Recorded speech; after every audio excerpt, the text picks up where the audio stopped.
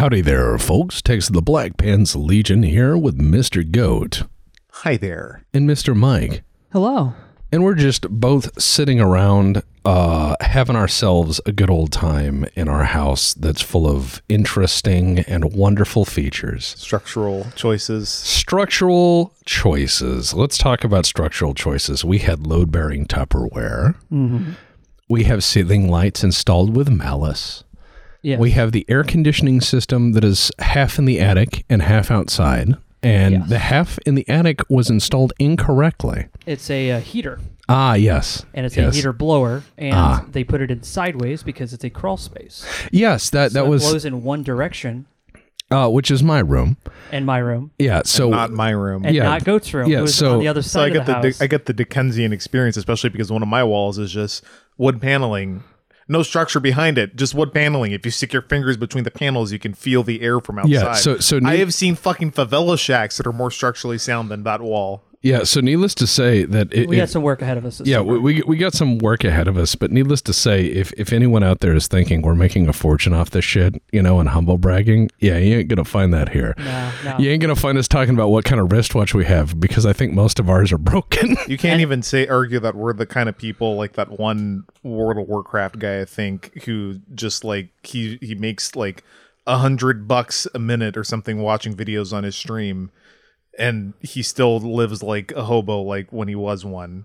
Well, I mean, that's the Wu-Tang life, man. Yeah. dude. I mean, I'm 100% behind well, that. that's I'm not that's, talking shit. I'm just saying I'm we're not- not that kind of Hey, people. I'm not. Yeah. I'm not talking shit. If you can get that kind of work, like if I told anyone out there, man, you could just sit there and look like a fucking bum, zero effort, and make a lot of fucking money, and then go do whatever you wanted, and you could do that all day as long as you wanted, or as short as you wanted, and every day you came back and did it, you'd make money. Of course you'd do it. Yeah, but what I'm saying is he doesn't like fix his teeth and get a nicer place and stuff like that. Well, it's called leaning into it.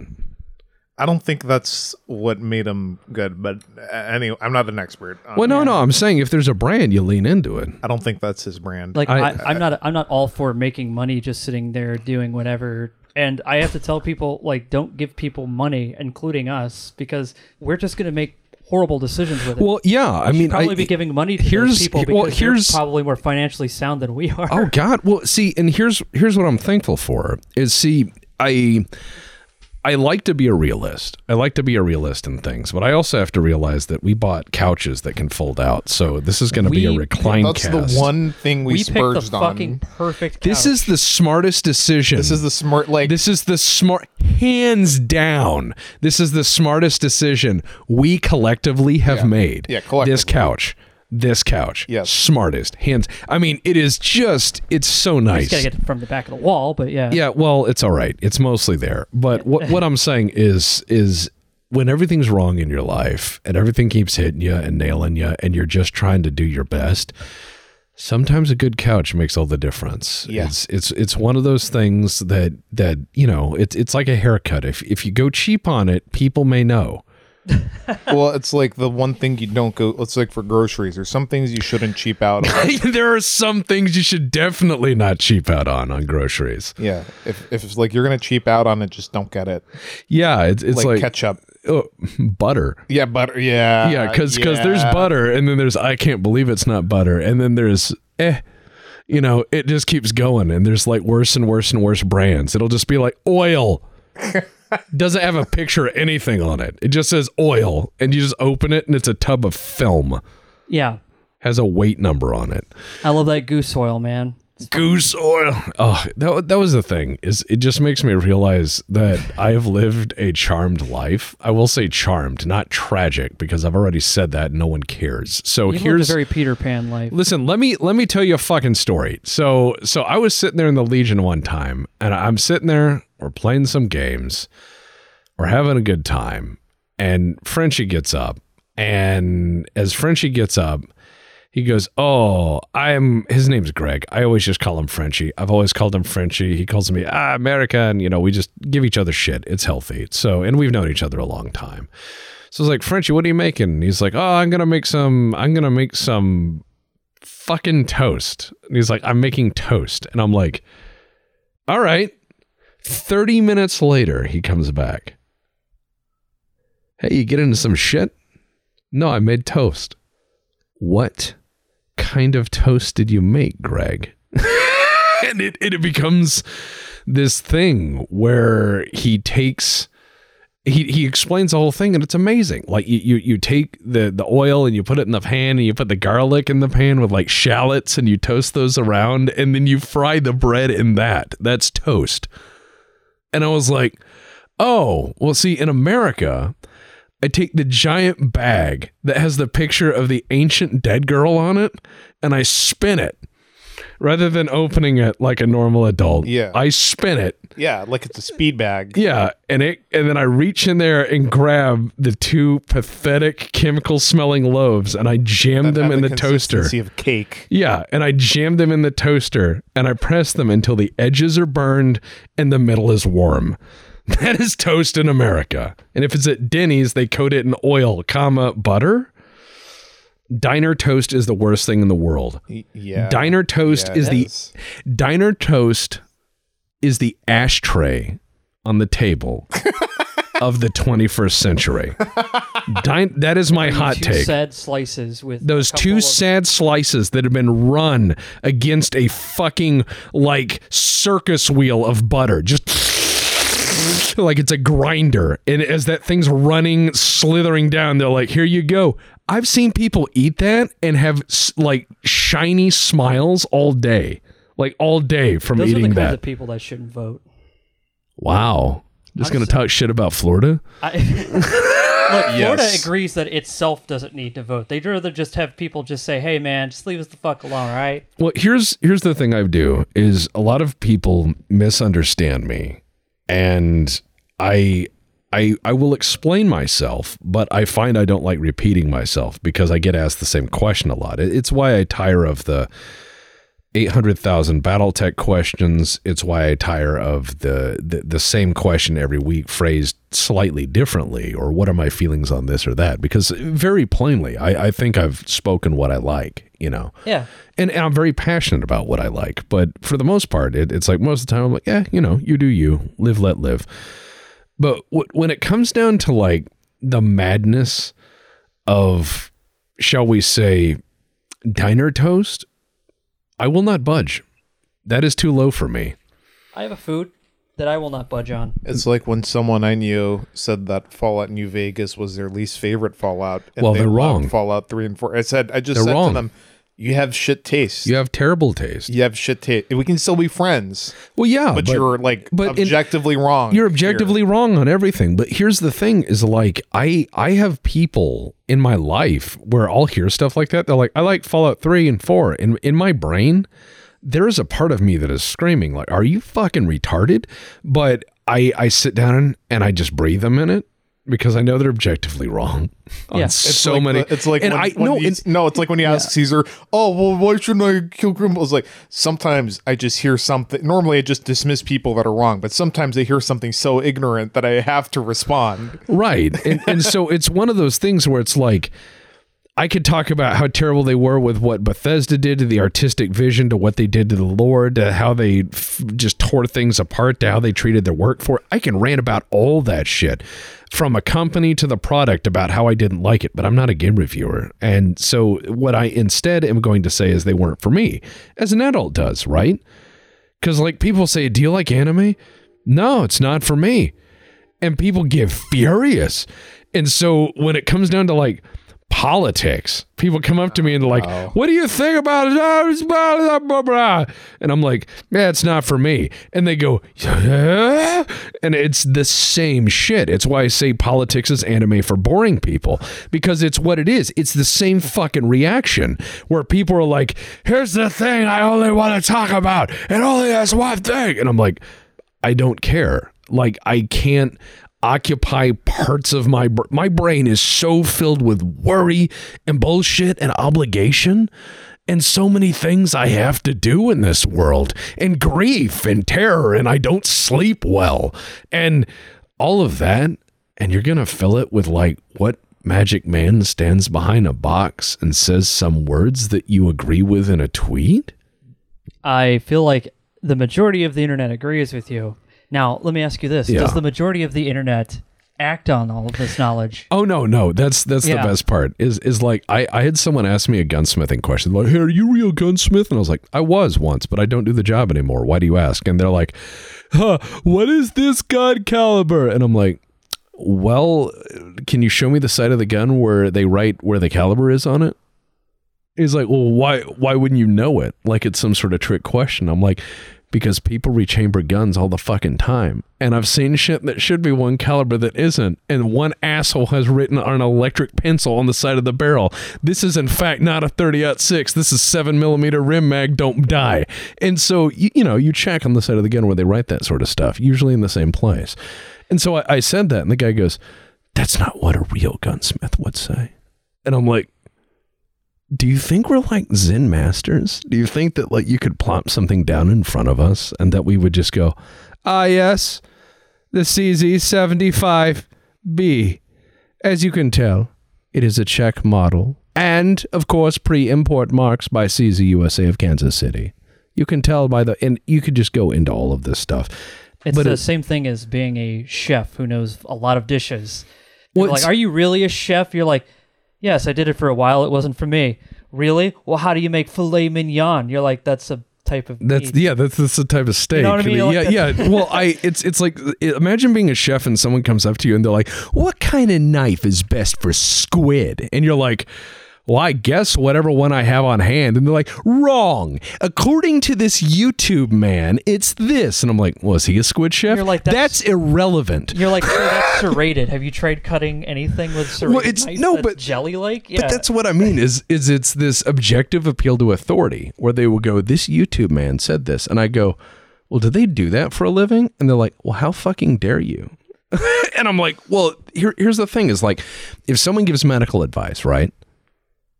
If someone is out there prescribing medical advice, I want to know that that person has a license to practice medicine from a school that we recognize has the right to grant that medical authority, which means they are a sane and reasonable person as we are allowed to legally determine. There's gonna be some crazy people in that mix, as with any job. But with as strictly licensed and sue happy as they are, I'm thinking that, yeah, it's as best as we can make it. But I'll see people go, did you know this is all a lie? And that this is all bullshit? And the world is crumbling. And I'm like, oh my God, yes, I've been paying. Have you seen shit? Oh my, let me tell you about the last 10 years of my life. I'm like, thank God someone else is paying attention. And the guy's like, whoa, ease up there. I was the conspiracy guy. And I'm like, all right, back off. And he goes, did you know there are underground water canals in the continental U.S. you can drive submarines through? And I'm like, that would be so fucking cool. Where are they? Because like, I don't care that this guy believes that there's a big enough government conspiracy to competently build straight underground water pipes through which a submarine could traverse without crashing when our submarines have problems driving straight and not into freighters, and our Navy admirals not from fucking prostitutes and taking ham as bribes. Fat Leonard scandal, look it up. Anyways, that's something I'm not making that up. That's no. That's someone I knew. Oh yes, I've heard that shit. And I so think I mentioned it here before. You guys just reminded me that I had it was a middle school student, about 6th grade, 7th grade. You told me about this. Yeah, this is a good story. Yeah, and she said the moon isn't real because someone on YouTube had told her it wasn't. And she had this big argument about like, well, if it's real, how come you can't like take a look at it? Like, why have we never been there? And I was like, we landed on the moon 1969. And she said, no, but that's faked because it was all like a movie set. And I was like, all right. I opened up my laptop and we take a look at the moon close up. And she is jaw dropped at how beautiful it fucking is when you look at it closely. And she's like, oh, so this is like a real place? I'm like, it's a giant sphere in the sky. And it just hangs out there all day and doesn't want anything. And she was like, so space is real. I'm like, people here will try to fucking tell you anything to get money from you. Oh, what yeah. do you think this kid on YouTube is trying to do? He's like, oh, so you think he's like playing me? I'm like, I think 90% yes. I think 10% of it is just that he's a sad person and he's just afraid. Well, but that's the thing is, it's okay to be a sad, afraid person. History is full of those. History is full of sad, afraid people. It's okay to feel that way. I feel that way all the fucking time. I mean, here's the one thing I'm going to say to you normies out there who are like, I wish I knew what it was like to be autistic so I could have empathy for blah, blah, blah. I'm going to tell you what it's like. The last 3 years of COVID crisis and chaos, how you feel anxiety, uncertainty, fear, and doubt, that's how I feel all the time. It's brought you guys down to my level. And I understand that. And for those of you who thinks that's not true, I would welcome you to look at the load currently placed and the current waiting times in the therapist circles. It's huge. It's huge. And I know that because I literally have been waiting for 2 months and mine starts 2 weeks from now. And it's huge. And the reason it's huge and the reason it's tremendously huge is you end up with a lot of people who never developed healthy coping skills because their life was otherwise acceptable. You know, like if you have, they say people need your Maslow's hierarchy of needs. I believe in the 3 F's. You know, people need your fun, you need your friends, and you need your sustenance or food. Now, some people will say you need your fun, your food, and your fucking. Either or, you have basically that which sustains you. That's what the friends part is for. Yeah, I mean, you can fuck your friends too. I'm not judging. I'm not judging friends with the Benedicts. You know what I mean? Friends with the Benedicts. You just got to be friends with the Benedicts. Exactly. Know what I'm saying? But Not saying. God, that guy. Fucking love J-Rock. All the love to you, J-Rock. So a lot of people don't have to develop their comforting skills to cope with shit because their life is otherwise all right. So like, let's say you got 2 of the 3 F's. Like, let's say that you've got food and you've got fun. Like, you've got a good job that provides and what have you, and you have friends and you have fun, but you've never found a loved one. Well, if you got 2 of the 3, that's not bad. And you can get by. And sure, it's lonely and what have you, and you do have feelings now and then of what if and if only, but if you've got most of it, you can get by because it's enough to sustain you. It's enough of a passing grade. But the problem is as soon as one of those gets knocked off, like you can't go and do the things you used to do. Like you can't go shooting because ammo got really expensive because all these people started saying doom and gloom and blah, blah, blah, Wolverines. And, you know, and it kept going and going and going Everybody and wants going. Left 4 Dead to be real. And it's no, you don't. Here's the thing I heard. And I this is why I don't like political doom and gloom shit. You know how many times while I was a gunsmith, when I was a young man as a gunsmith, when I was turning metal and I heard people saying X or Y is going to take your guns and they're going to take them away from you and so is going to happen unless you vote this or that and this is the end times and blah, blah, blah and blah, blah, blah, blah, blah, blah, blah. I lived through a magazine ban. I lived through an assault weapons ban. Guess what? I had assault weapons and magazines. It's one of those things where I had them from before that ban, and guess what? I kept them through the ban, and no one took them from me because there was no instrument for that. People say all sorts of crazy shit to get reelected, but at the end of the day, I lived in Colorado when they had a magazine weapons ban there, and guess what? Nobody came and take my magazines. The only difference was Magpul left Colorado. That was the only thing that happened. Everyone I know in Colorado still has all of their magazines. No one's come door to door and said, excuse me, do you have any can I measure them, please? They can't do that. No, and they can't prove that you didn't own them before that. It's not even just that it's not like it's not against anything. It's just that they physically don't have the people to do it. It just doesn't exist. Well, it's one of those things where I don't care where you are, pro-gun, anti-gun. You may choose as you wish. That's fine. I'm not going to tell you how to live, but what the point I'm making is whatever you may think the law, as it's stated in that case, it's unenforceable. And a lot of these laws are. It's like if someone says, I'm banning gay, well, unless they have a cop that comes around that's willing to tell you no in your house, then they ban shit. You know, they say we're banning smoking weed. Well, if you smoke weed in your house and nobody comes and stops you, are they banning smoking weed? No, they're not. What they're saying is, we don't like it. Well, that's fine, but you can still work in violation of it. It's called, just fighting the system. There's free man.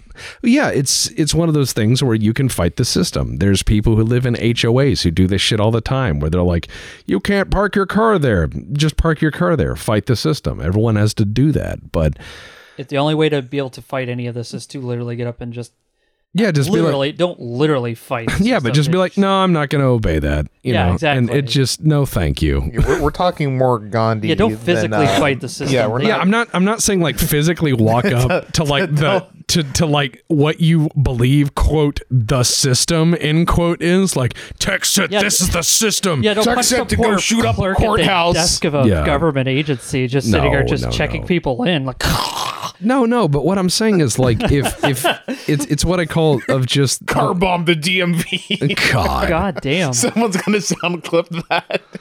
But what I'm saying is there's just a lot of nonsense out there where people have come to me through my life and said, if you don't do X, Y is going to happen. And it's the same doom and gloom and fear. And I'll tell you this much.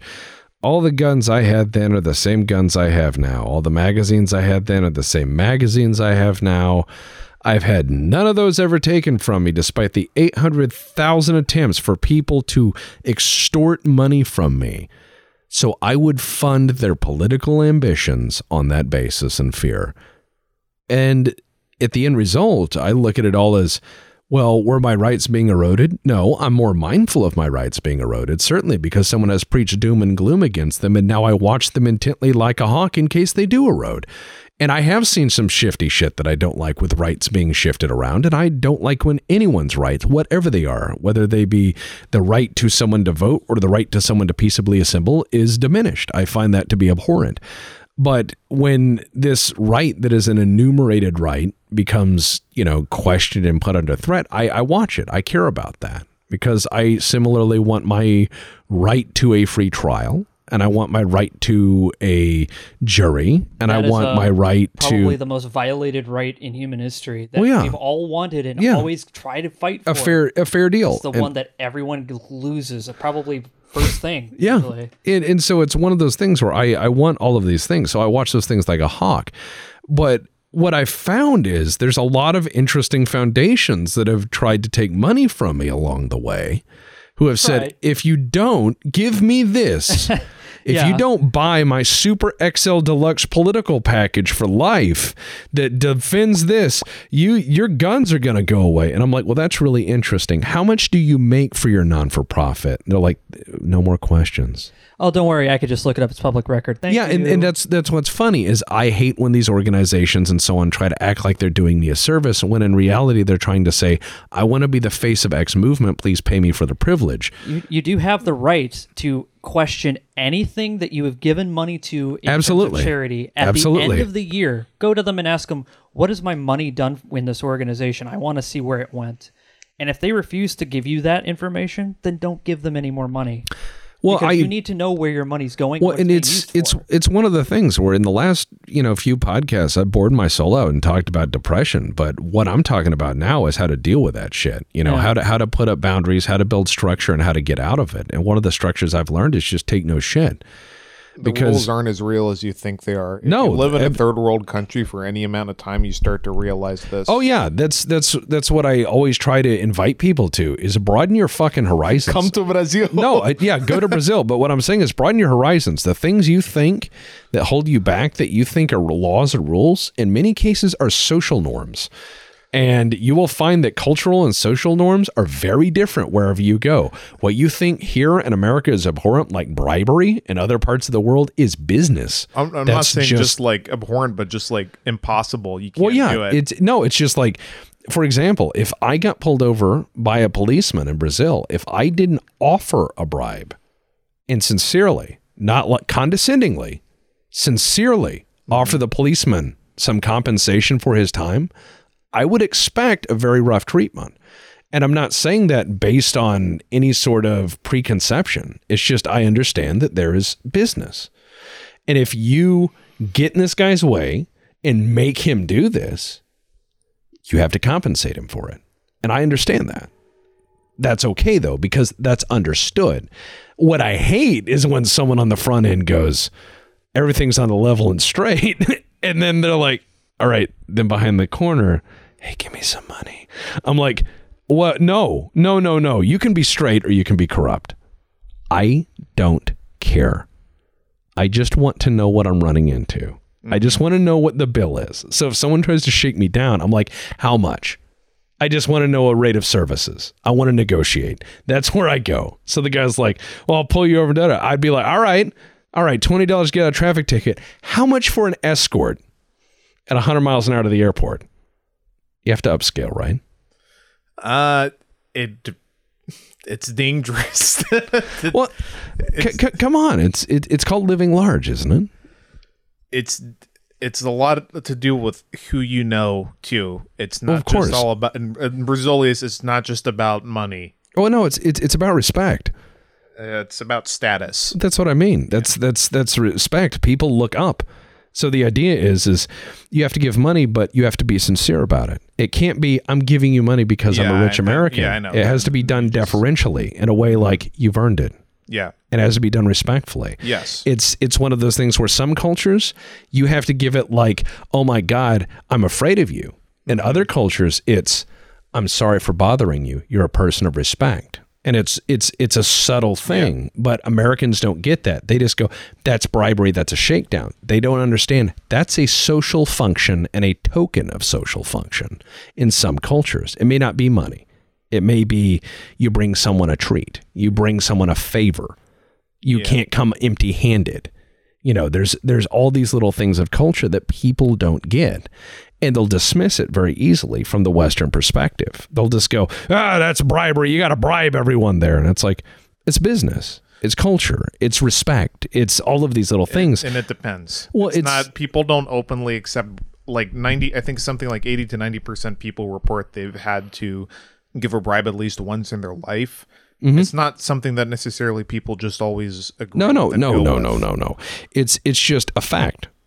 It happens. It happens. And so it's one of those things where if it happens in a culture and it's accepted in a culture, it becomes one of those things where it evolves a mystique about it. One of the great ways of saying that is like the Sicilian omerta. Mm-hmm. You know what I mean? There is a whole way of giving money in that is not open, but it is a way of respect. Yeah. And so when you start looking at stuff like global economies, you start also looking at hidden economies or regional economies. So like if you look at the economy of a town, the money flows through big businesses to small businesses to ancillary businesses to, you know, the various functions, government takes its chunk and what have you. If you look at some places like Brazil, you have these really interesting economies because you have a city economy and you have a state economy. So the city economy is, you know, tourist driven, business driven, bank driven, tech driven, industry driven. Finance. Yeah. It's the hub of that. But then the state is like overwhelmingly agrarian. And it's all industrial. Yeah. So it's one of the things, the state serves the city, and that's an interesting idea. The state serves the capital. Yes.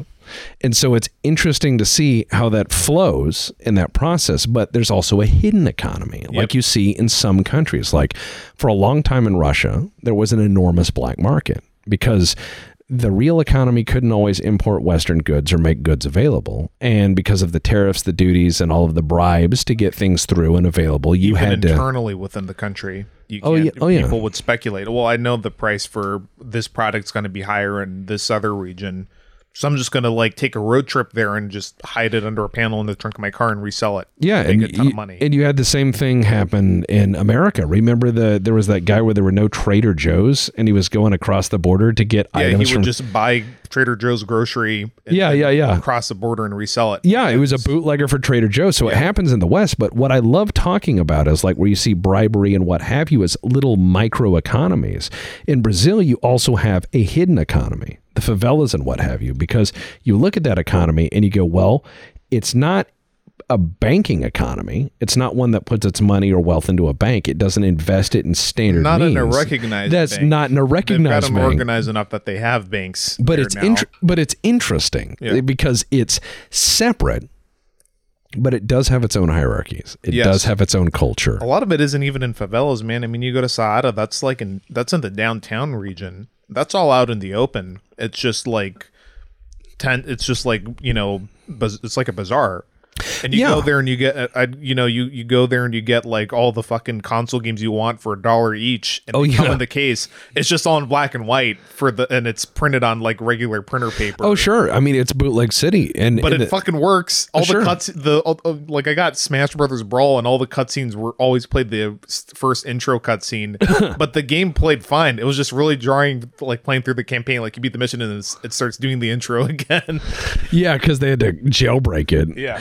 Well, and that's the thing is that like when you see those hidden cultures, a lot of Americans will recoil at that. They're like, you can't buy stolen thing. You can't buy pirate. I'm not gonna pay 200 fucking bucks or like local currency, like it'd be like paying $100 at the time. Yeah, well, that's the thing is like no. Well, it's one of those things where I remind people in the West to be mindful because it's not fucking fair. Exactly, it's not fair for them to like right.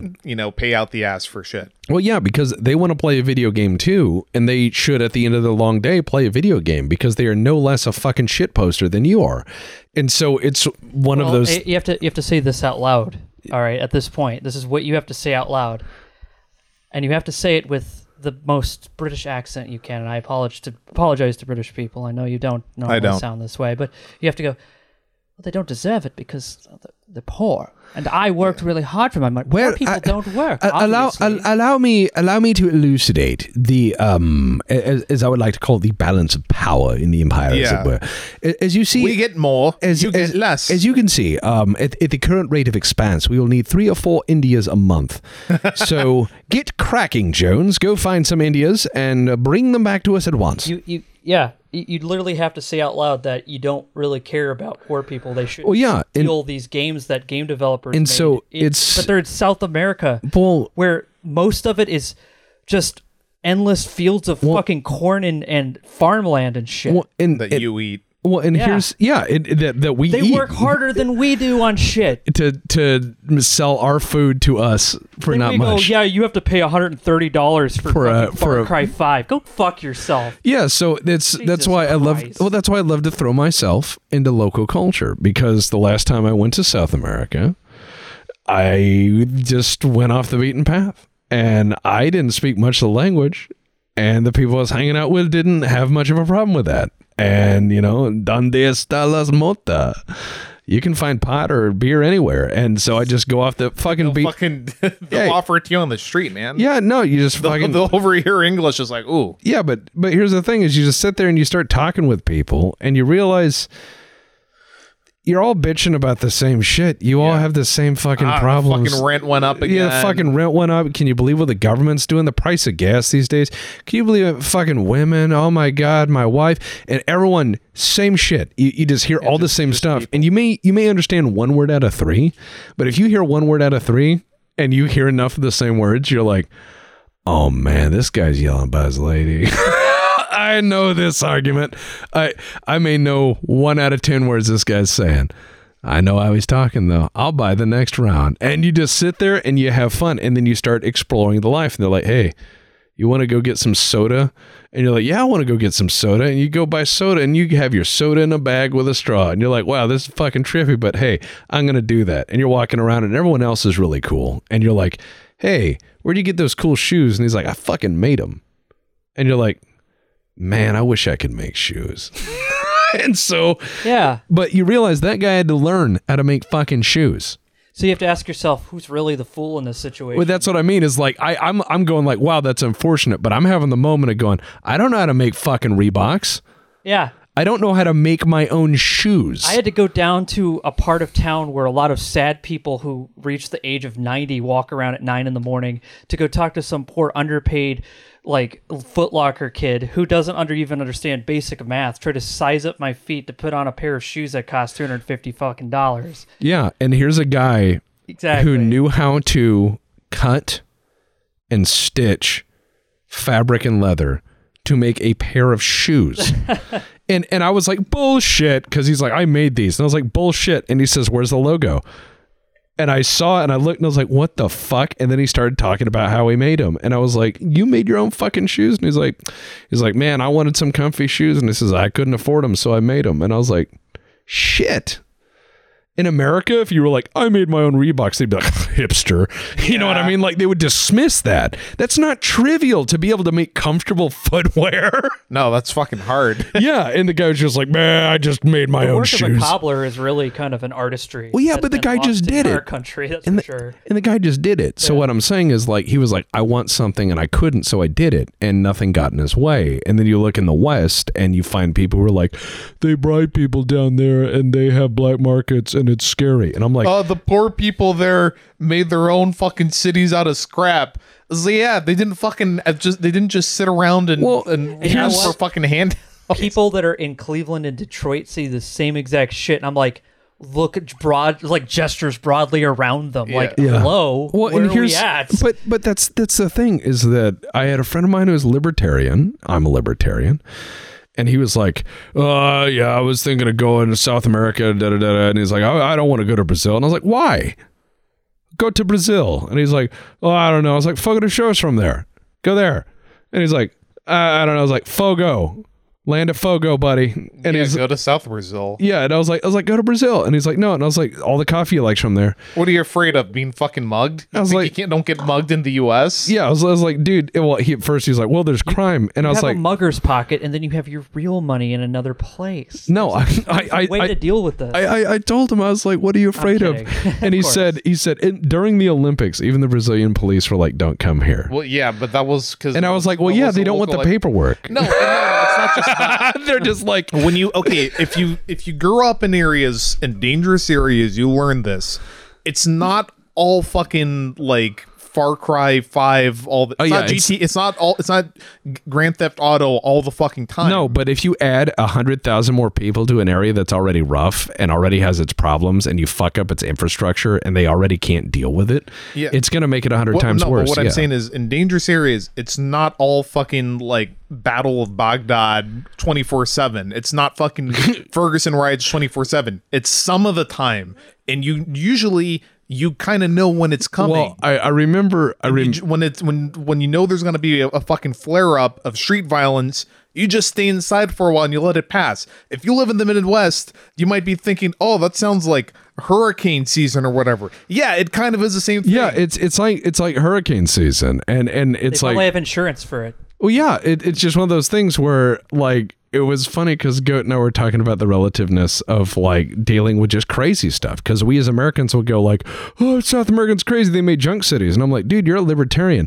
These guys were like, I'm not going to do the government thing, and I'm going to build my own civilization right next to yours. Yeah, I don't want to fucking commute. I don't want to commute 4 hours. I'm just going to build my own fucking house out of whatever's I'm going to build my own city. I'm going to disregard fucking... I'm going to disregard building code and just build it at a steep angle because I fucking can. It's the most libertarian shit there is. Well, that's what I mean. Is I was like, why do you hate that? And he's like, well, I don't know. And I was like, yeah, I get it, but you don't, because you don't like fucking poor people. Well, and that's the thing, is like, when I was fucking dirt ass poor, that was when it was fun, because I was like, what happens if I lose everything? Oh well, that's like $8.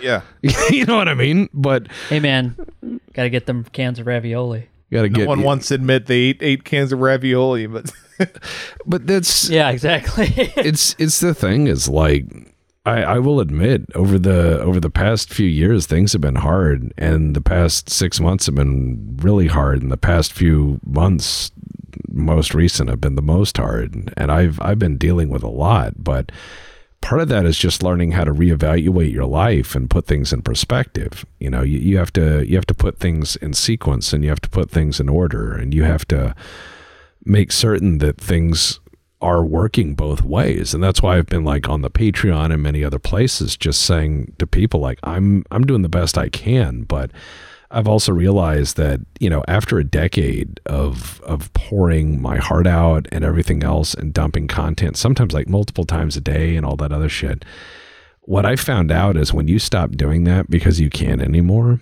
because things go bad in your life or get really complex, the people who used to fucking say you were great and everything else about those episodes move on very quickly. And you realize that you worked a long time keeping people in an artificial sense of happiness because you worked so hard to make a few people happy, because that was, you know, the feedback you needed. That was something you needed to maintain you, and it distracted you from doing what you wanted to do. Yeah. And so putting that into perspective, losing a lot of stuff and suffering bad loss is one of those things you have to do. It's one of those things that puts things into perspective. It makes you have to wait and balance things, and it makes you realize what's important. And I find that it's kind of interesting right now to sit around as an American and look at the world and see a lot of people out there trying to suddenly say they're mad. And I get it.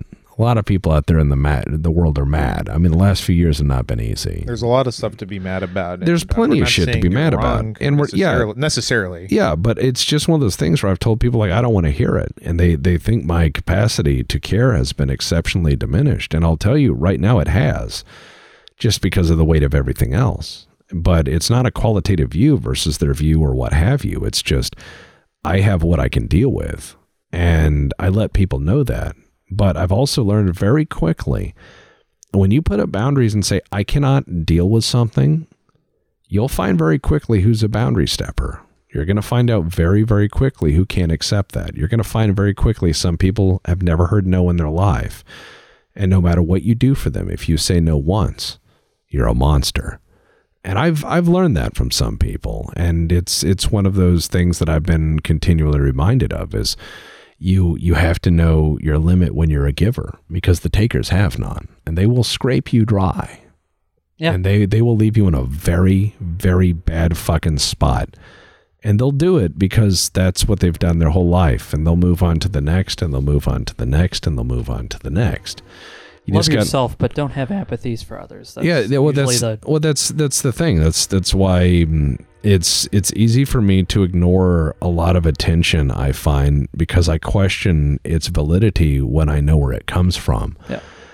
I've had a lot of people reach out to me for various reasons, as you know, and I've made myself accessible through various channels. But the thing is that for people who want to get in touch with me or leave messages for me or try to reach X or Y or want to explore X or Y, I find very frequently they're upset when I say, I understand that you have compassion for me and what have you, but I always post my warning about parasocial relationships, because I want people to know that, hey, if you are feeling something through a screen, that's one way.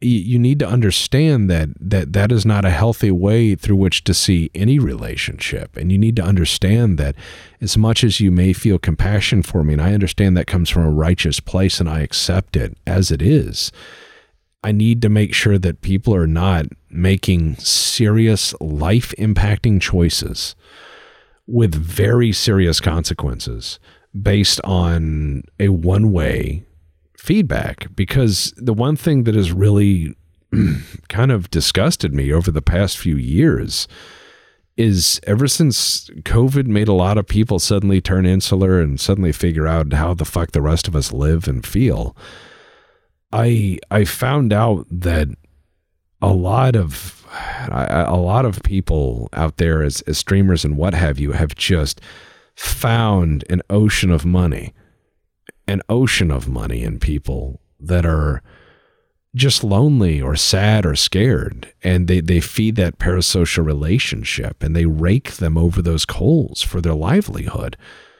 And my compassion is to the people in this case, because there's no sin in being lonely or scared or afraid. That's really gonna be okay in the end.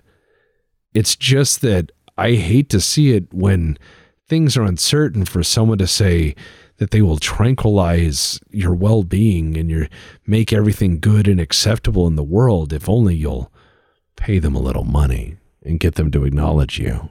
It's televangelism. Well, that's what I mean. I see it in the same vein. I hated televangelism as a kid, and I hate that shit now. Yep. For the same reason I hate Fiesta Pale. I hate lies packaged as wholesomeness.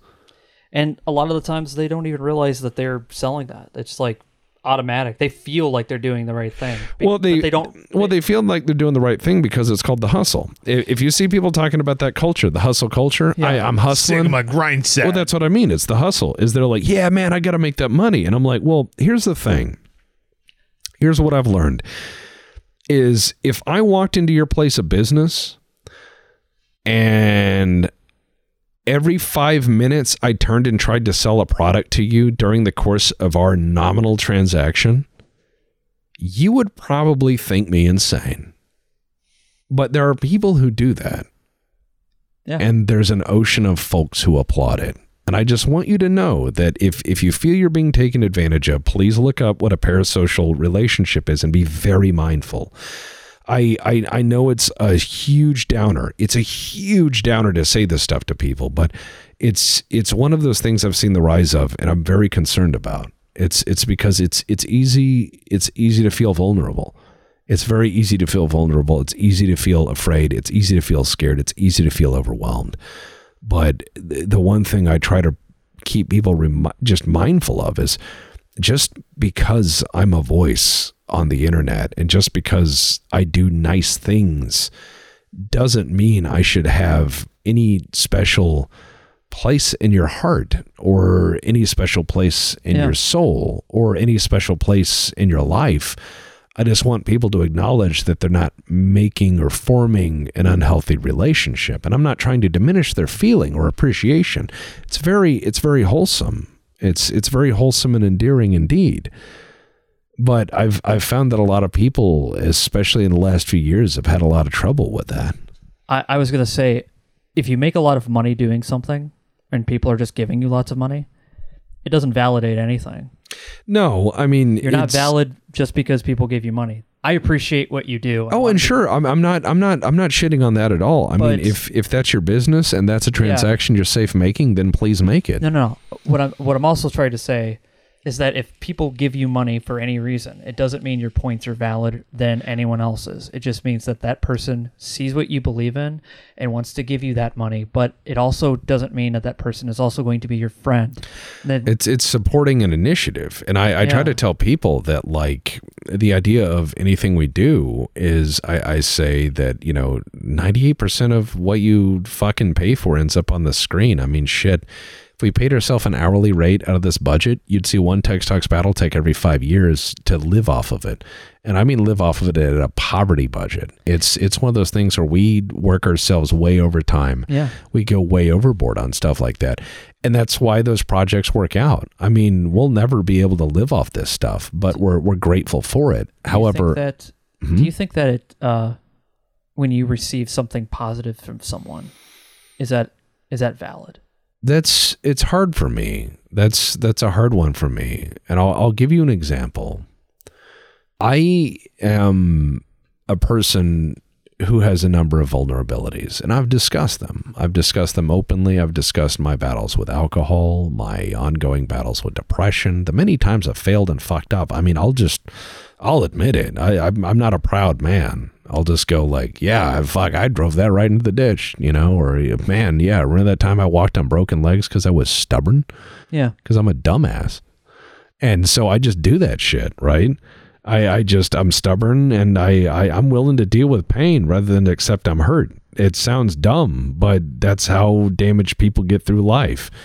And so I just keep falling forward. But the problem is, I'll give you two examples of compassion gone wrong. Okay. One example is I do have female fans and they know that I have few interests. I like classic rifles and machine guns. I like BattleTech. I like strategy games. I like classic movies and making movies with my friends, and I like strong women. And I say that is just a fact. I've said that many times. I'm just honest. Like, people have asked the question and I'm like, that's what I like. And it just honest and open. And I thought, not trying to like be fucking perverted about it. No, just no, it's like, if you say, what kind of coffee do I like? I like Brazilian Santos, that's a very equally based choice. Well, yeah, it's just, that's what I like. With or without creamer, depends, because sometimes it's just light and sweet enough and not acidic. Like, I have tastes in all sorts of things, but I'll say that. So I'll have women reach out and they're like, hey, Tex, I find you're attractive. And I was like, you don't know anything about me. That doesn't sound very genuine at all. And I'm not trying to destroy something, but I want someone to know that it's very odd to write someone like that. It takes time to get to know someone. It really, really does, especially if you want to value someone. And if you're intending to genuinely approach this, and I mean genuinely approach this. Yeah, like I want to get to know you. Would you not want to separate the art from the artist? Would you not want to get Absolutely. to know? Right. So that's what I mean, is the problem is people approach it wrong. You could be like, there could be all kinds of shit, like fucked up shit that you're not showing. Right, exactly. And that's what I tell those people, as I said, madam. And I wanted to say, like, much as you've bared like your soul out here, there's so much more that you could be leaving unsaid. There could be reasons. And you could be bullshitting a lot of this. I could lie. I could have been lying since it's a long con at this point for no payout. But I'm saying I could be. People just go on the internet and say lies. Well, of course they do. Usually they stick to forums, though. Yeah. Oh, I've been here all summer. But the thing is that, like, look, I want people to point out. I say, first of all, like, if you the short form of fan is fanatic. Yeah, I was just thinking that. Yeah, and I say, if you're a fanatic of my work, you may love looking at Rembrandt all day, but I guarantee you would not enjoy Rembrandt. Like the person. Yeah, I'm like, artists are miserable fucking people. And I just let people know that, like, you start to get to know. They can be. Most of us are. I also want to say, the thing about people approaching you about that stuff, it's not that Tex doesn't have a libido like anybody else. But what he's saying is it's not normal for him to be in a daily conversation with people on the internet to bring up shit like this. No, it's not. And I'll tell you, it's not normal for me either. No, and it's not normal. Probably. Goat could probably. I'm not gonna speak for Goat, but I know it's not normal for me to hear people talk about that. No, stuff. I'm not a pruder. I'm not a prude. Yeah, we're not prudes. I'm not a prude or anything. But it's just like, it's not a cornerstone of what I talk about in public or anything. Like, it's I've told people I'm really not wired to chase skirt or anything. Like, I've seen friends of mine fucking drive off the deep. Oh man, I love this girl. She's the best. Yeah, 3 years later, Howlin' Wolf from Tom and Jerry. Like, well, that's what I mean. Is like, but here's the thing: is I've seen so many of my friends just drive right off that cliff, and then they're like, I shouldn't have done that. And I'm like, dude, yeah, you were young and full of hormones, and instead of exercising reason, you threw your back into it, and God bless, but you have 12 kids now, and good luck. And I mean, there's a reason I don't do that, because my pullout game is weaker than the U.S. military. There you go.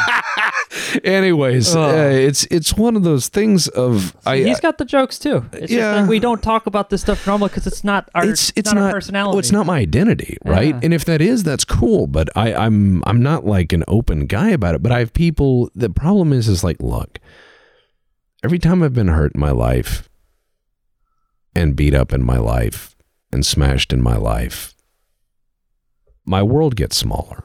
Mm-hmm. And every time I get attacked or ruined, or someone walks off with a part of my heart or my soul, one that I bared freely, my world gets a little smaller. And right now I've got a tiny little pixel, and I can use that. And I'm glad I can, because through that little pixel, I can move people.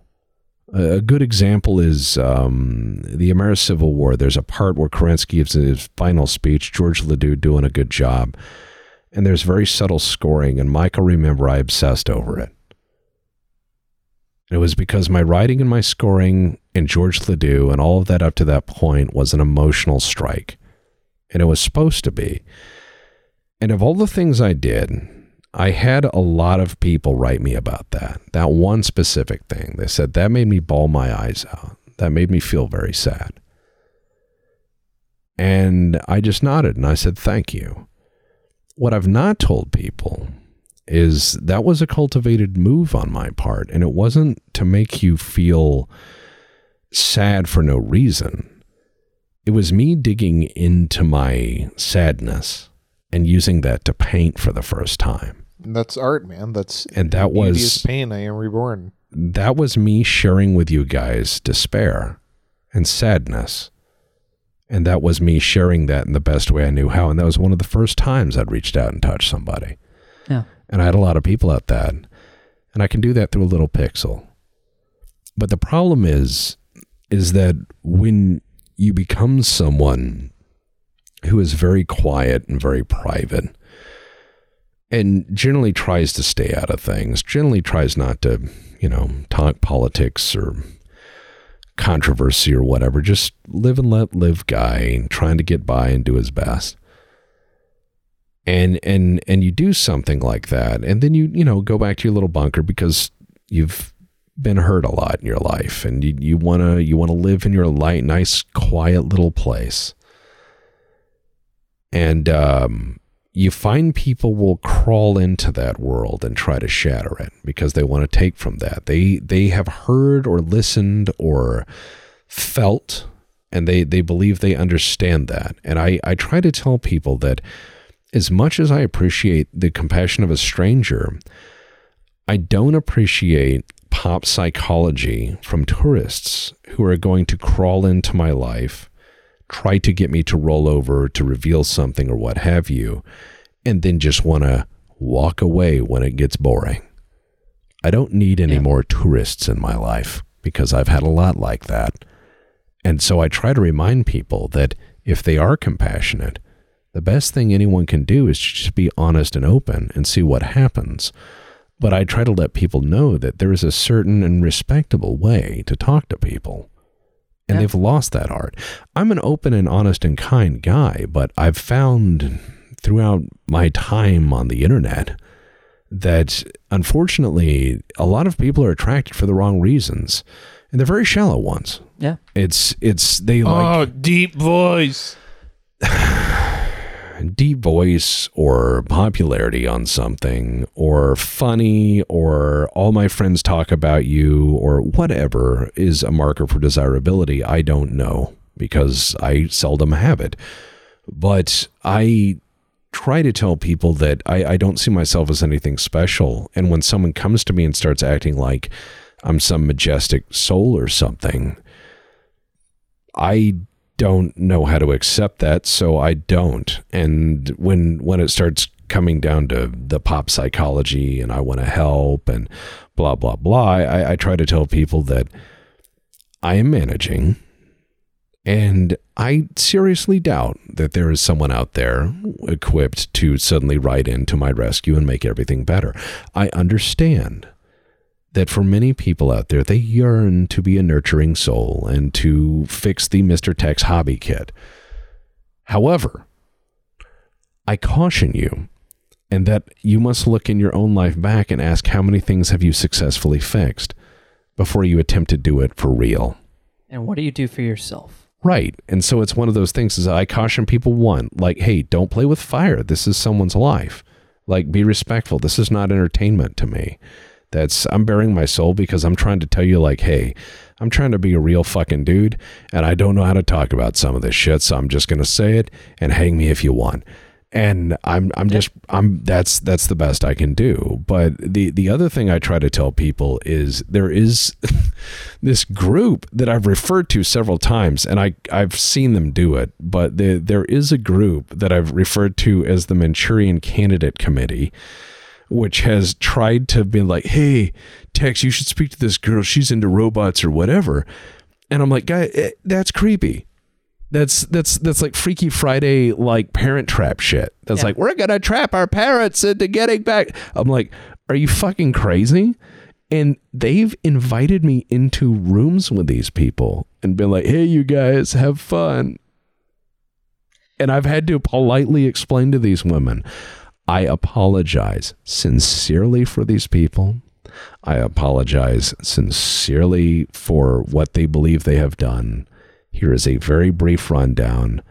I am not going to bother you any further. I am mortified. I apologize.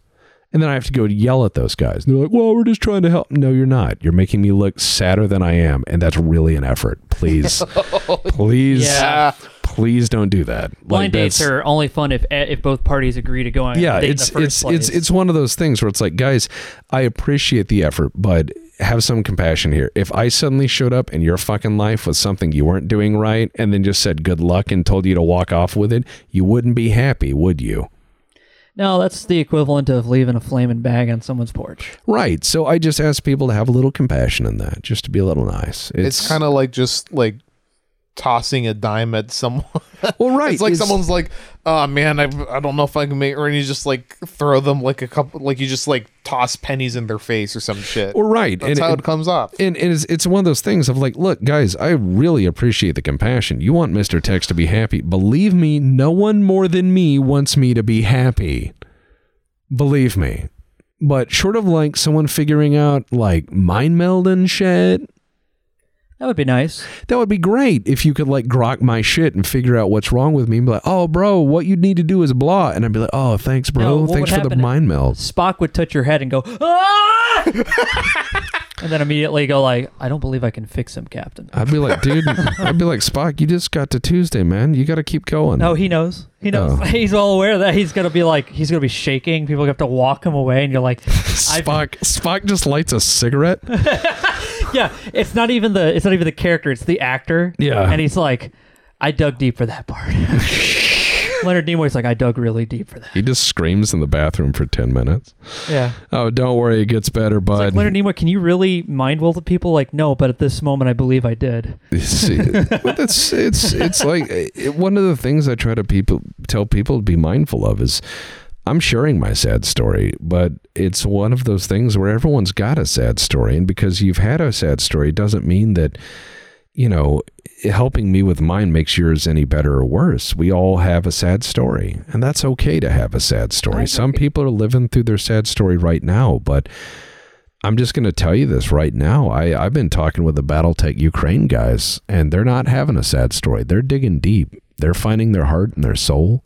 And They actually give a shit. And you know what they're saying is, from what I'm hearing about these guys, they're saying they're pulling together. They're having the best time that they can. They're looking out for each other. They're trying to help each other, and they're actually caring deeply. And I'm like, you know, you guys are doing everything you can. And when you know you're doing everything you can, that's really freeing. And they're like, yeah, it is. And we just kind of bonded on that. And their compassion is beautiful.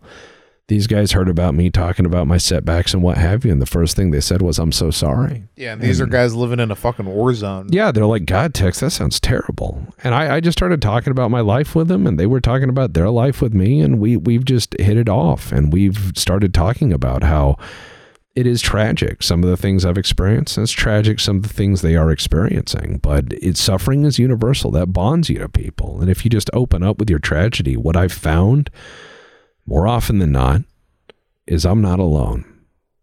There are a lot of people who've had that tragedy. And if you open up about that shit and you're honest about it and you're decent, you'll find that a lot of people have that same story. And then you find you're not that different, and you can kind of bridge that gap, transition, you know, a little bit and start to actually have some empathy. But I find people who approach me on that angle have either decided in their own mind what's best for me, as though I am some sort of child, or they have decided in their own case they understand what's wrong with me, in which case I'd like to know, but I don't think that's going to fix anything. And look, you might be miserable internally, Tex. You're not miserable to be around.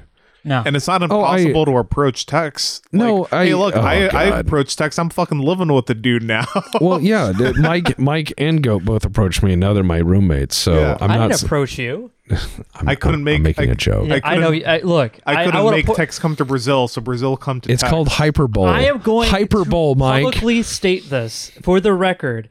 Tex came to my ass I on did. my small shitty I stream did. with my Ohio I friends. intruded on his stream several He times. yelled through my television, which I came through did. the house. It was awesome. because my audio thing broke. Yeah. So he just started coming out of the I TV begged. only. I begged Mike. I crawled to his Nah, he didn't do feetsies, that. and I kissed each and every one of his little toes. We just bullshitted about how editing sucks, Well, and I and mentioned people who something edit off- are terrible people. And I mentioned something offhand was like, oh yeah, Mike's like running a little short on grocery money. And he's like, oh my God, I didn't sleep for like 3 days. It's like his fucking like recon team came into Whoa. my No, house. I mentioned that like I was. Yeah, like, But you the mentioned one- it out of compassion, but the problem is I know. Yeah, but the problem I is found it funny that the next day after you left, you were talking about I bacon. didn't say that with the expectation that he was going to do that. Well, yeah, but you have to I knew understand that, that I but didn't it's fine. sleep. It's fine. I didn't sleep when I heard that. I can't hear that people I work with are not going through things. So I started shipping you I didn't want crates. your money.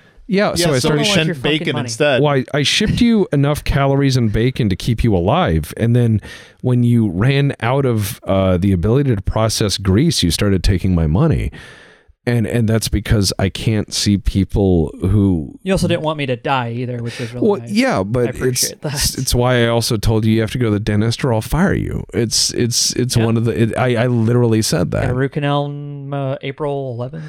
Well, those words not come out of my mouth? Go to the dentist or I'll fire you. You said that to me after I'd already made my appointments, to be fair. I was Yeah. already making them. I just had to wait for my dental insurance. I know, but I have to keep saying stuff, and Makes you it's feel better. I it let you does. do it. And that's the thing is it's not said that like haha I told Mike or held it over him. It's But just no, that's how I'm wired. Is like if someone's fucked up, it doesn't matter if I need everything. Mm-hmm. I have to do something. It's compulsion. And people are like, oh, here's Tex trying to be noble bright. It's like, no, I'm a failed 911 operator. It's a compulsion out of my failure to save people. I'm a broken man. If you talk to most people in that profession, they'll all have a similar response. Well, that's the thing is I have to. Or they're like completely dead. Well, Like, that's oh yeah, no, it's they've Just first responders in general. oh yeah, they've Yeah. boarded the Xanax boat for nap time. I know, but the thing is that like I'm one of these people that's just mad and alive and angry, and so when I see someone struggling, like yeah, I jump in. There's a lot of people I've just written checks to or whatever. It's just I'm not a rich man, but you know, I can when sleep comes, I don't worry about what I might have done. And I'll tell you this much. At night, I don't miss money. No. Like at night, I'm not like, well, if I had that money, I could have I a had thicker blanket. $200 more. Well, it's not much in the end. Like there's been plenty of fucking times where I had money and nothing to spend it on. And that didn't help me. And it's one of those things. Money can't really buy happiness. You can rent that shit. You can rent things. Or you can rent it when it's available. When it's available. But the thing is money can buy you a keytar. yeah. I mean, you can go buy. That makes me very. Not Yeah, you can go buy a keytar. You can go buy. but you can only get one keytar, and then you're like, I got it. Yeah. You have it now. Now you what don't have a else? collection. But the It's like point. 20 ever made. But well, yeah. I think there's not many. No, I think I've seen I like think all, 3 companies made. I them, think so like that- all of them were in the same music video, but it's Anyway, sorry. yeah, it's the thing is money's not the motivator. It's security. It's at the end of the day knowing I did everything and that I have value. That's all I care about.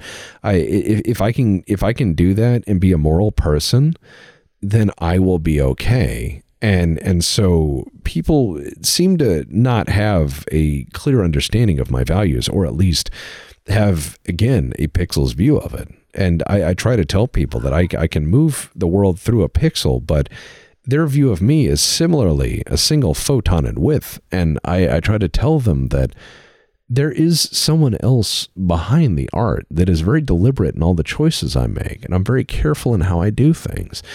And it's one of those things where I don't go around telling people I'm an artiste or whatever. When I'm in the BPL, I'm just walking around and being a grumbly guy and whatever. I don't want any special treatment or center of attention or anything. I mean, as you know, Mike, on movie night or on release night, I watch these things privately in my room and take notes.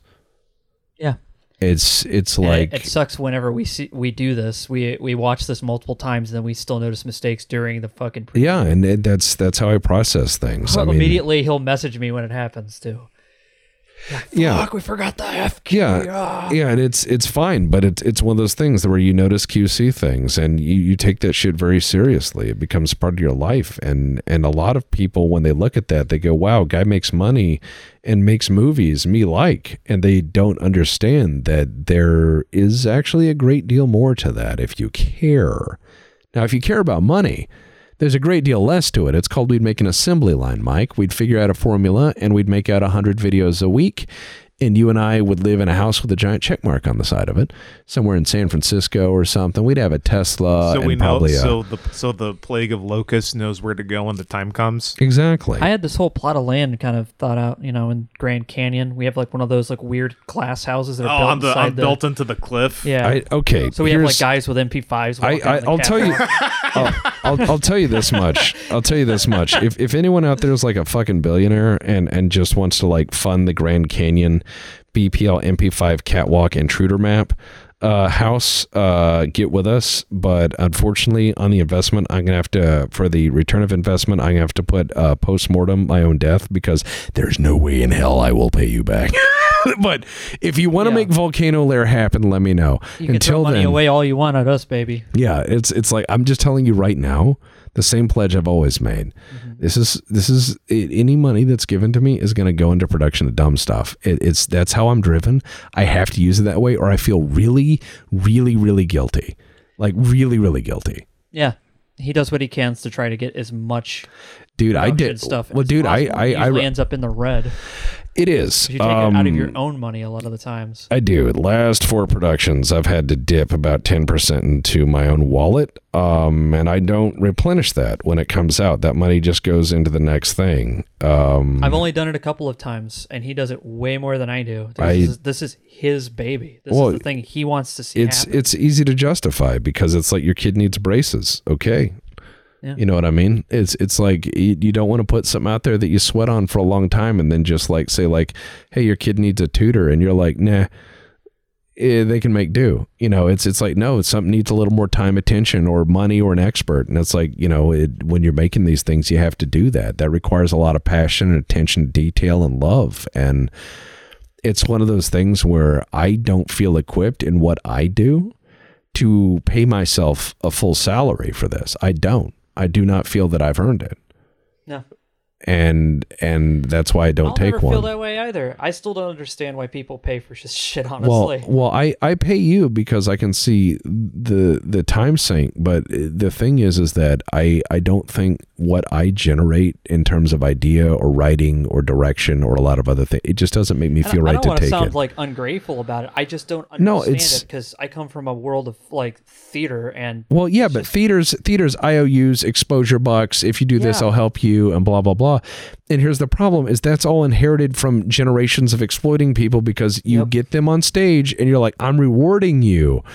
And the problem is that that's bullshit. It always has been bullshit. It always will be bullshit. All that Hollywood shit, all that fucking Weinstein shit, you don't need to feed people to Weinstein. You don't need to do all those things. You don't have to operate. You can open up your own fucking WBPL in the middle of wherever the hell you want to. Nobody's going to stop you except maybe city planning. Oh, dude, and FCC would fuck me up. But you just go to the right offices, get the right permits. The people are there. They have nothing to do. Isn't that what we're doing here right now, though? Shut up. No one needs to know about Compound X, and also no more funding for Compound X. What?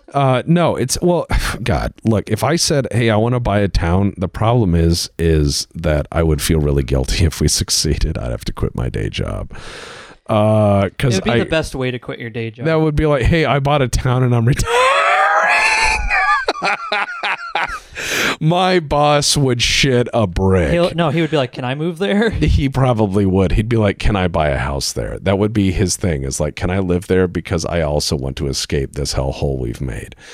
I'm not saying I work in a grim field, but it's one of those things where it ages you. So it's you just, work in a very corporate environment, man. That's just how it is. I do. It's one of those things where you sit there and you're like, God, I wish I could escape this, but I ain't a billionaire. It's one of those things where you kind of want to be there.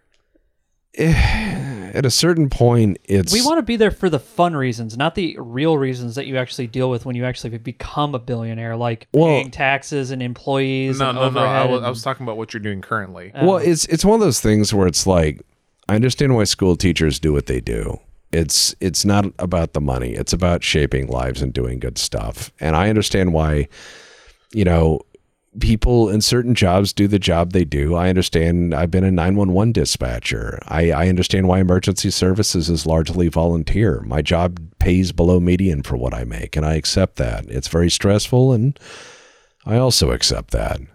But I also understand when a job and you're doing important work, and I understand when that's important, and I have a deep appreciation of it. And when you have work that you know is important, and you have work that you know does touch people in a positive way, you'll take abuse for it, and you'll make some justifications. And I've lived a very simple life for the most part. I've had my wacky adventures and some crazy times, but I'm a man who doesn't want much. I've never wanted much for material wealth, or I've never lusted after exotic cars or strange trips or crazy food or experiences. I've simply just wanted peace and stability to make, occasionally the fun thing or the shit post.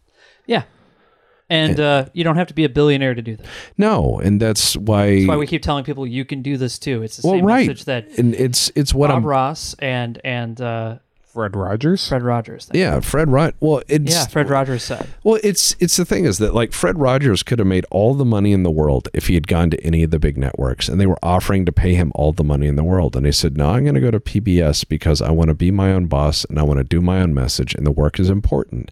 He could have been the most richest man of his generation with that message. They would have monopolized him in every which way, and they would have put him into toys in every which way, and they would have made him very cheap. It was the 80s and 90s. That would have been the perfect time. I mean, they would have made him. They would have made him so cheap, and he chose instead not to. And I'm not Fred Rogers. I'm not. I don't have his gentleness or kindness or skills or wide variety of experiences. But it's like he says, everyone's unique, right? Him. But I have the respect of the man's drive, and I accept a lot of the things he said, and I understand he was a big influence on my life, and I know I will pale in comparison to both his morality and his actions, but I feel that if I endeavor to measure myself against anyone in creating or anything and living a life, Fred Rogers would be a damn fine choice. Hell yeah. And it's one of those things where you have to understand my frustration at the world is I've had people like literally sit there and go, "Oh, you like Fred Rogers?" And I'm like, "Yeah, man, Mr. Rogers is my fucking jam. He just knew how to talk about stuff." And people are like, "Well, did you know he was a registered Republican?" Or whatever they want to dream up. And I'm like, what does any of that have to do with his message of compassion and kindness over a lifetime of public service, and to remind people that it's okay to be scared? What does that have to do with anything? Why would you have to diminish someone for that?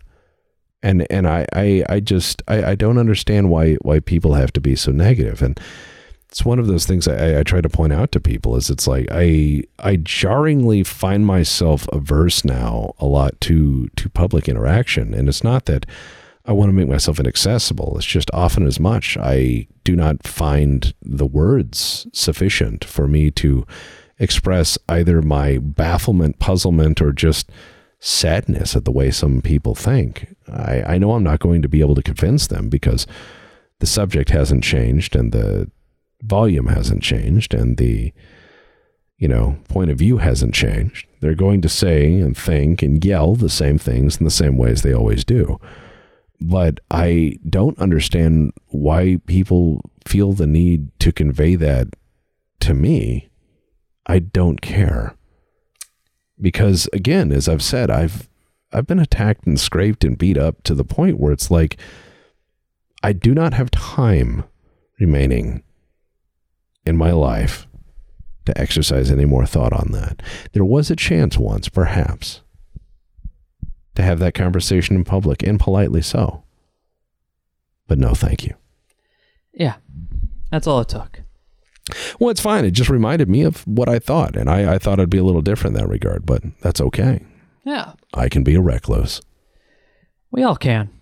Just got to find recluses you can recluse with together. Let's take some questions from weirdos. Yeah. All right, weirdos. It sounds like the Patreon update sometimes. It's like, all this really deep and heavy, here's what we're working on, and then, all right, here's some questions. And the answers are always beautiful. I love your Patreon updates, Thank man. you. They are so nice. All right, let's get the questions. Sorry, I don't mean to be sappy. It's just when I go through hard shit, I don't know.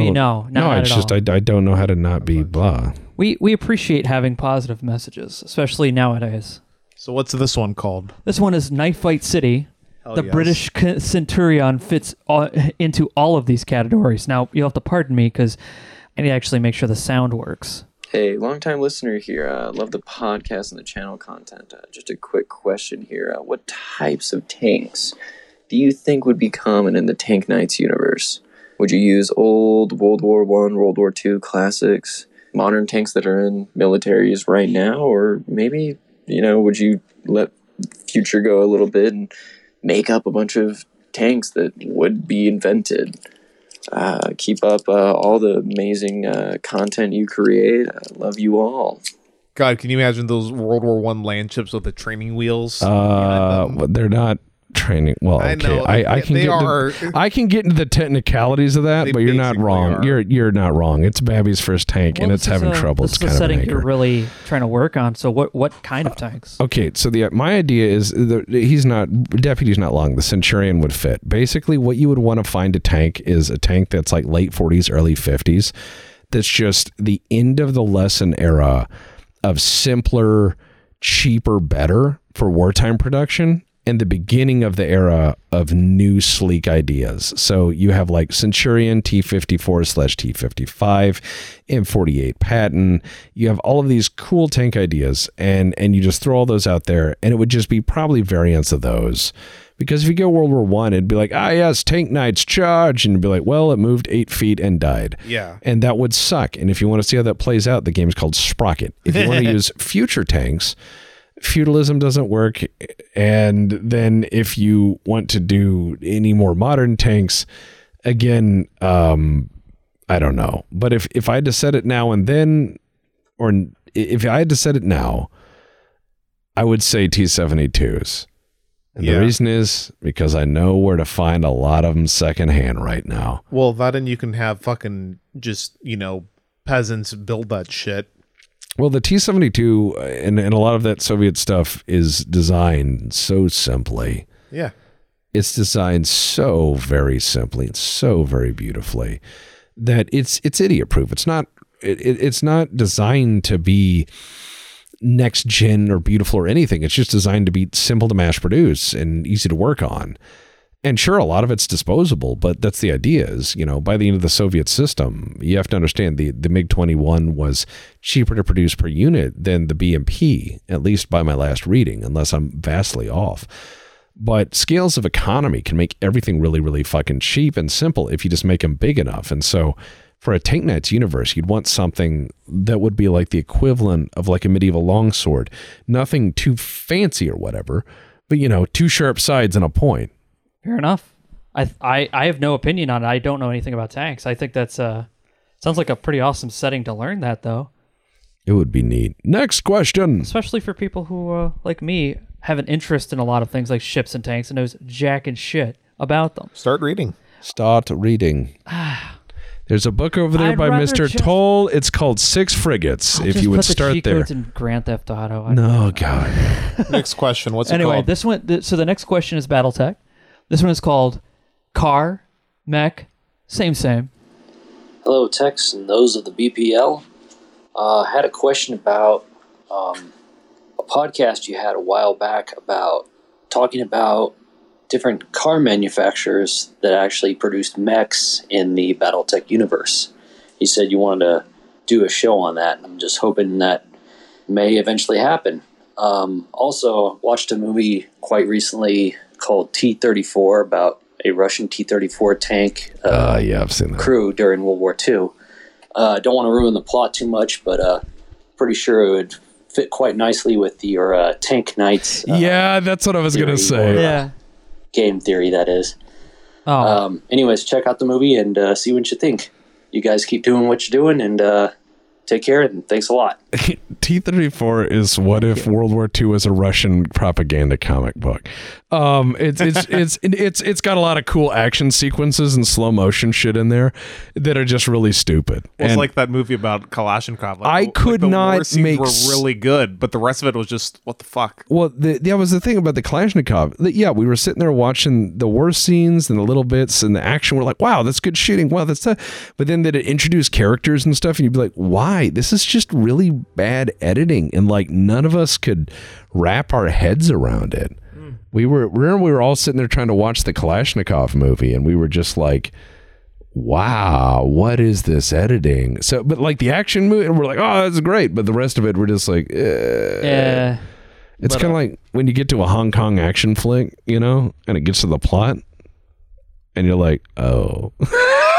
You know, where they're like, yes, this man has lived 1,000 years and punched through the moon. And you're like, they're trying to make us relate with people who go around flying off tables and shit. It's like, yeah, no, I've seen street fights. They don't typically end with people flying off tables. It usually ends up with the tables flying into them. Yeah, it usually ends with the guy like in the corner and the other guy kicks him a few times. And everyone's says, yeah. winded and red-faced. Yeah. Sweaty. There's like shirts taken off. It's not... Oh, yeah, it's torn clothes and then fistfuls of hair if it's That's ladies. why we like martial arts, because it's like what if martial arts was not gross? You know what I mean? Like, that's what I like about watching a lot of series. Like, what if it's not gross, where you don't have people like ripping each other's ears off? It's just yeah. Well, that's the thing hits. is like if you want to see like a realistic fight, a fairly realistic fight.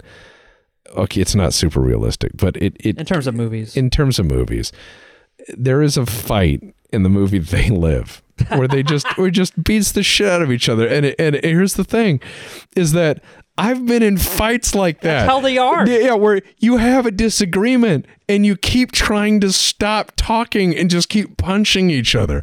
And it just goes and goes and goes and you just beat the shit out. Everyone's just too tired. Like, yeah, and you're just too tired to, why are we mad? You punched me in the face 8 times. This is exhausting. But onto the guy's question. Oh, yeah. So companies, I know Krupp's still around in Battletech. God, that'd be pretty cool what their headquarters are set up like. There's so many companies in Battletech, like Ford and GM, and Nissan. A lot of these companies are still around, and the sad thing is there's not a lot of data on them. A lot of them aren't that interesting.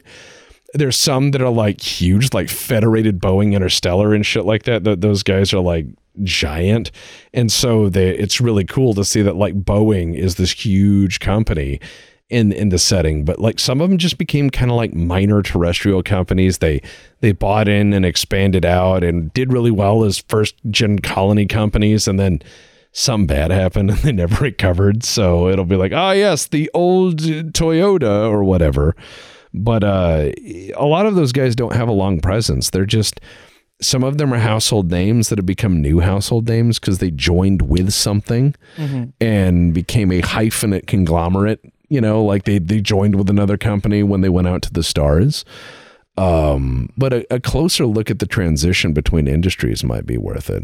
I'd have to think about that. It's also, you have to understand, a lot of the writers looked at what was the biggest industry leader in X at the time, and then they're like, we can just mimic that. Yeah, a lot of it is just background shit for the giant stompy mechs punching and shooting each other. They never wanted to expand on it. So it's like, what's the biggest rail operator in America? It depends on region. All right, let's just say East Coast. Well, East Coast, probably, I would say Amtrak or CSX. Yeah, so imagine if they were the guys that do jump ships in Battletech. You know what I mean? Yeah. Like, from our perspective, we'd be like, oh, hell no. But please God. Yeah, but then you're in the future, and it's like, yeah, CSX runs the biggest. Yeah. They'd be like, oh yeah, that's a CSX dropship. Yeah, they're just always fucking freight cars. They've been around for thousands of years. They've been moving cargo forever. Yeah. That's how Battletech. I'd imagine you'd probably see Union Pacific dropships and stuff like that, because that's a real company that's been around. I think they just become an interstellar transport company called Union, Galactic or something. Union Galactic sounds sick. That's what I mean. Is you just change one name and you're like, boom, new company, same company, whatever. And they kind of dropped the ball with GM, but they're like, we should probably change the name to something else. Like Generic Motors. No. They're like, they won't sue us. AM Atomic Motors.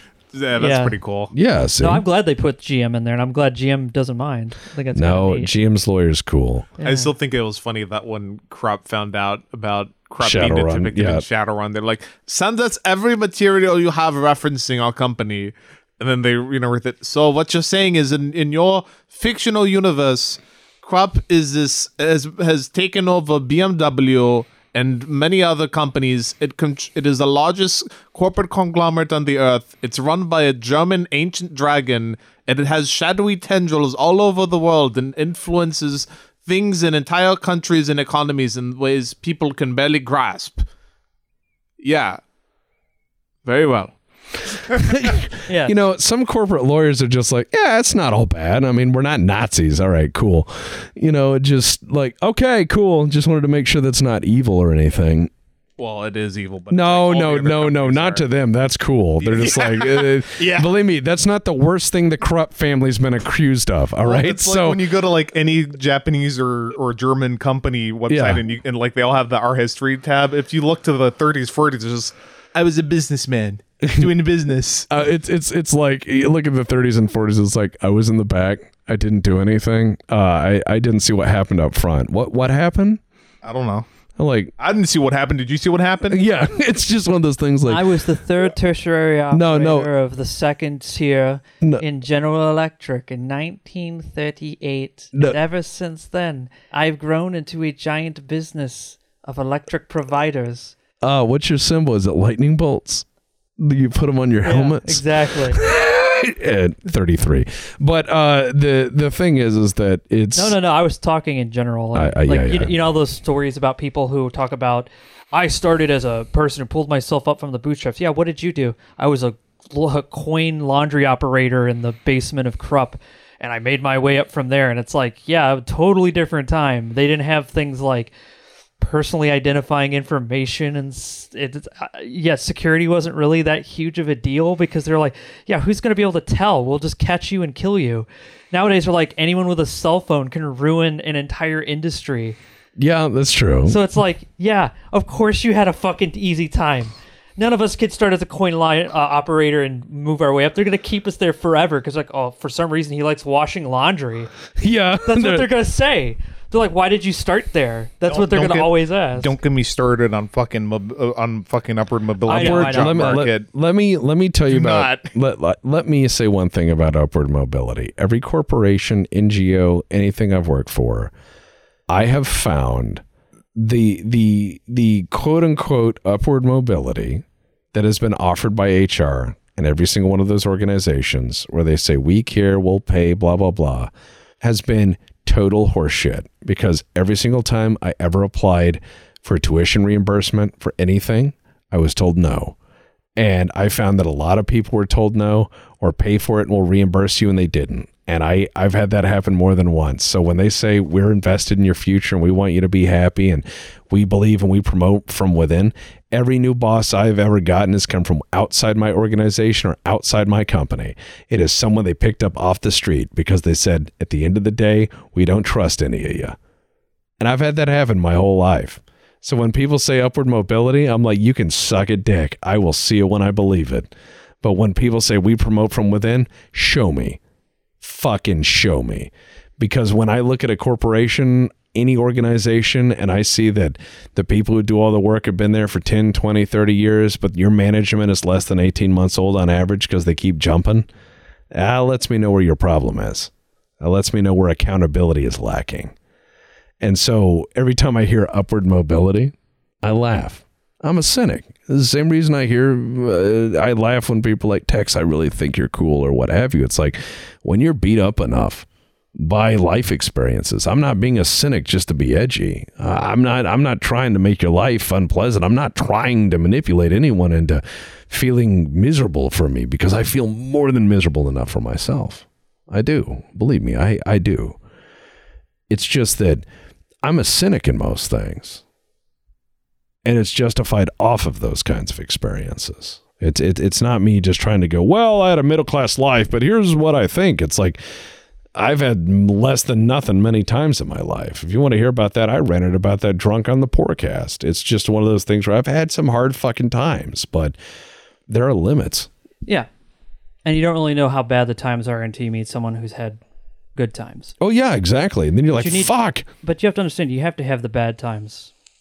Well, you do. It's what Alan Watts said. He said, God is big and she is black. You know, the big bleak blackness by which we paint the backdrop of our lives. And that's an interesting notion, the contrast. But what I find that I kind of define it by is a lot of people have a very interesting belief in corporate culture and stuff like that, where you know you'll go in and learn some magical management words and some magical hocus pocus, and then go into a meeting and suddenly be 10,000% a better manager.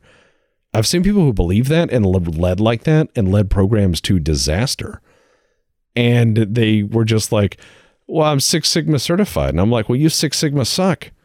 Yeah, it has nothing to do with magic words. Six Sigma dick. Well, and that's the thing is, it's like, I don't care what belts or magic or Scrum or whatever crap you have. If you're a bad manager, you're a bad manager.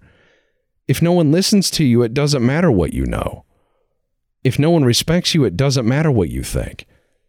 And that's one thing I try to keep in mind with people is, I've seen a lot of these magical things of like, this is the magical way to lead. This is the book on how to fix yourself. And I let people know like, hey, that hobby kid could last a fucking life. I've never read a book that said, here's how you lead people. Hey, you see that car? I got that car from working really hard and believing in myself. And you can too. And you know how you do it? It's real easy. All you have to do is stop giving a fuck. That's what I did. I know that sounds weird, right? I stopped giving a fuck 10 years ago. Now I'm making $20,000, $30,000. $30,000 a minute.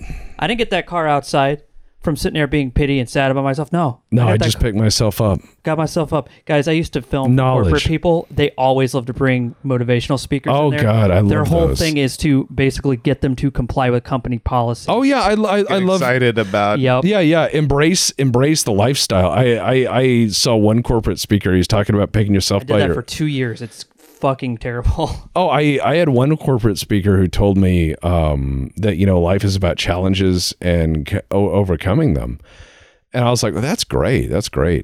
You know, and and that's my natural response. You have to understand it's hilarious because I can show you fucking chat logs where a lady will be like, I love the sound of your voice. It's like da da da da da. I'm like, yeah, that's great. And they're like, what do you mean? And I'm like, I don't understand why you're telling me this. And it's just one of those things. That's my response. That's great.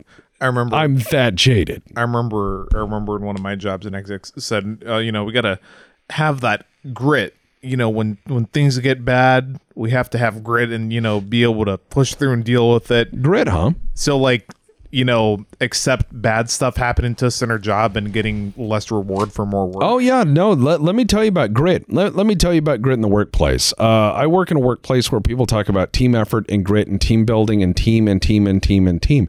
And I'll tell you what, the buck has stopped with me for 3 years, and I've taken 2 personal days in 3 years. One was to go to a funeral, and one was recently. Yeah. And it was death in the family related. Correct. And so this is the kind of person I am. I work really hard, and I hear a lot about team. Well, here's the fun thing about teamwork. When people say team and team and team and team, and they say all these magical things, and what they really mean is the people who work need to work, and they need to hand this stuff over to the people who work, so the people who don't work can just stand around. I've seen that a lot in my life. Yeah, I know. I'm glad at least in the line of work for that job, it was mostly solitary. Well, and I'm fine with solitary work so long as the work is, again, reasonable. It's one of those things where, like, there was a guy who wrote me, and he said, I'm having trouble finding a girlfriend. And I was like, okay, well, what's the deal? And he goes, I just can't seem to find what I want. And I was like, well, what do you want? And he gave me a list of all these things he was into. And it was like 800 fucking things. And so, if you don't meet any one of these criteria, you're done. And so here's what I told him. As I said, have you been employed? And he goes, what do you mean? And I said, have you ever read a job title description? You know? And he goes, yeah. And I said, well, that's what you're doing, man. You're doing the same thing where you're sitting there going, you need to have like 80 years of experience in a thing that's 2 years old. That's impossible. You need to start with some basic shit. And that's my problem with, you know, a lot of jobs is they'll sit there and saying like, hey, Are you an open-minded person who can learn new things, who knows a few things about these following things? Because we're trying to fill a hole of someone who left who had this job experience. I've never, ever seen a job opening like that ever in my life, because that is honest. What I've seen instead is we have determined by this magical metric and book and something else that here are the 8,000 competencies you need to display, and you'll interview for that and do all these things. And then you'll finally speak to a hiring manager who's the person you're going to like work for. And they're like, why did they interview and what did they even post? What is this? Why did they do that? Makes no, who the fuck? And then I've been on the other end of that. I've been the person who's like, hey, here's your new person. And HR sends me someone. And it's like, they're not qualified. They're not ready for work. They have none of the job experience, but according to some magical metric, they have it. And so I go, why does this need to exist? Like, there is an interesting place between me and what I need in the workforce. And it's a magical person who is telling both people wrong things. What I'm just saying is it just gets really tiresome when you're given unrealistic expectations. Here's the thing. There is a middle person that is making an unrealistic expectation. That's why I tell people that, like, hey, if you want to be with somebody who makes you happy, you have to know what makes you happy. If you want to be in a job that makes you happy, you have to know what you like doing for a living, not something that you have to do to get by. My generation struggled with that because we've had to do a lot of stuff to just get by. We've had to do a lot of gig shit and shit when you're and it's just beat the shit out of us. And so we've had this artificial loyalty to anything that provides any stability, regardless of its actual health. And I realize that, but it's the same thing I tell people in relationships. If you put up 8,000 things and say, I need all these things to be met, and then I might even think about it, I'm like, yeah, you're going to find no one with that criteria. Instead, you need to say, I'm looking for someone who is not insane and is enjoyable to be around. Right. Like decent company. It's why I've joked on the stream. Someone said, what kind of girls are you into? And I said, someone who can recognize the signs of a stroke. It's like my bar is low. I have my preferences, but Jesus Christ, like my bar. You don't have to. Don't worry, ladies. You don't have to have a 6-pack to get. No, I'm not. I've never said that, and I've never demeaned anyone's attention on any physical basis ever. It's just one of those things where it's like, yeah, I've told people what presses the monkey neuron activation button, but it's like, there's a lot more to it as an adult in terms of forming anything sort of meaningful or decent when you interact with people. And the longer you're on this planet, the more you're going to realize there's more to life than that. And a lot of people like to distill things to very simple things, but in all honesty, life has a lot more layers. A lot of people, I think, have a flawed concept with work because they have a flawed concept with any sort of relationship. They don't know what's healthy. And they don't know how to set boundaries, and they don't know how to set realistic expectations. And instead, they settle where they're miserable because they go, well, this is what I got. And the problem is, it may not be what you need. And it sucks to be through that, but I'll tell you this much. If you keep looking, you might find it. And in that journey, you might find something beautiful about yourself, maybe. But anyways, we've been going a while. I've been yammering. We're all looking tired. We're all beat up. It's been a shit year so far, and we're only a quarter of the whatever. Anyways, this is the Black Pants Legion 2022, but it's actually the third 2020. It's the third sequel that's unnecessary. It's direct to video, and Nick Cage is in it, but it's not looking good. Anyways, I'm just going to let you guys know this is the Black Pants Legion podcast. And remember, you can downvote a podcast. You can downvote the shit out of this. Fuck! Yeah, you can. Really? Yeah. We found out, but it's okay. Yeah. Like 2 years ago. Yeah. People don't, though. This is why nobody likes Apple products. Yeah, fuck Apple. Fuck Apple. Fuck Steve Jobs. Fuck Steve Jobs. Fuck Who's Games Steve Jobs? Workshop. Fuck Games Workshop. There's your bingo, folks.